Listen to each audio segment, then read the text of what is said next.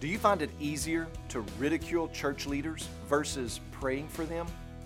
When we ridicule others, the real goal is to make ourselves look smarter, braver, wiser, better. Ridicule offers no help, no concern, no compassion, no burden bearing. Ridicule does nothing to move the church forward. It only seeks to derail others while propping yourself up. And ridicule is like a virus that spreads. One person opens up the way to nitpick and find fault, so others think they have the same right to do the same thing.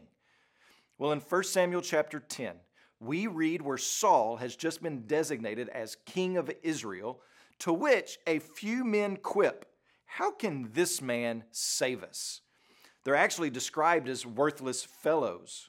What makes these men worthless men is that they were doing and saying something not just against the man Saul, but against the one God had designated as king.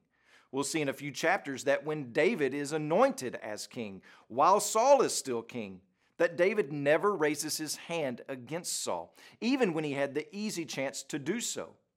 This is about recognizing what God is doing and not trying to undo it in underhanded ways. Threats from within are constant. The threat and reality of division within a church is constant. There were those who looked at Jesus and said, "How can he save us?" And there will be those who look within the church and they will say, "How in the world can the church be effective in this culture?" They may look at the pastor and they say, "How can he lead us?" That temptation will always be there, particularly for me because I'm a man of many faults. If you think that I am bad, can I tell you that you don't know the half of it? I'm far worse than you could imagine. And the real question is, how can he lead us? But the answer to that is, I can't lead you. But there is a solution to that very problem. It is the Spirit of God leading me and leading you.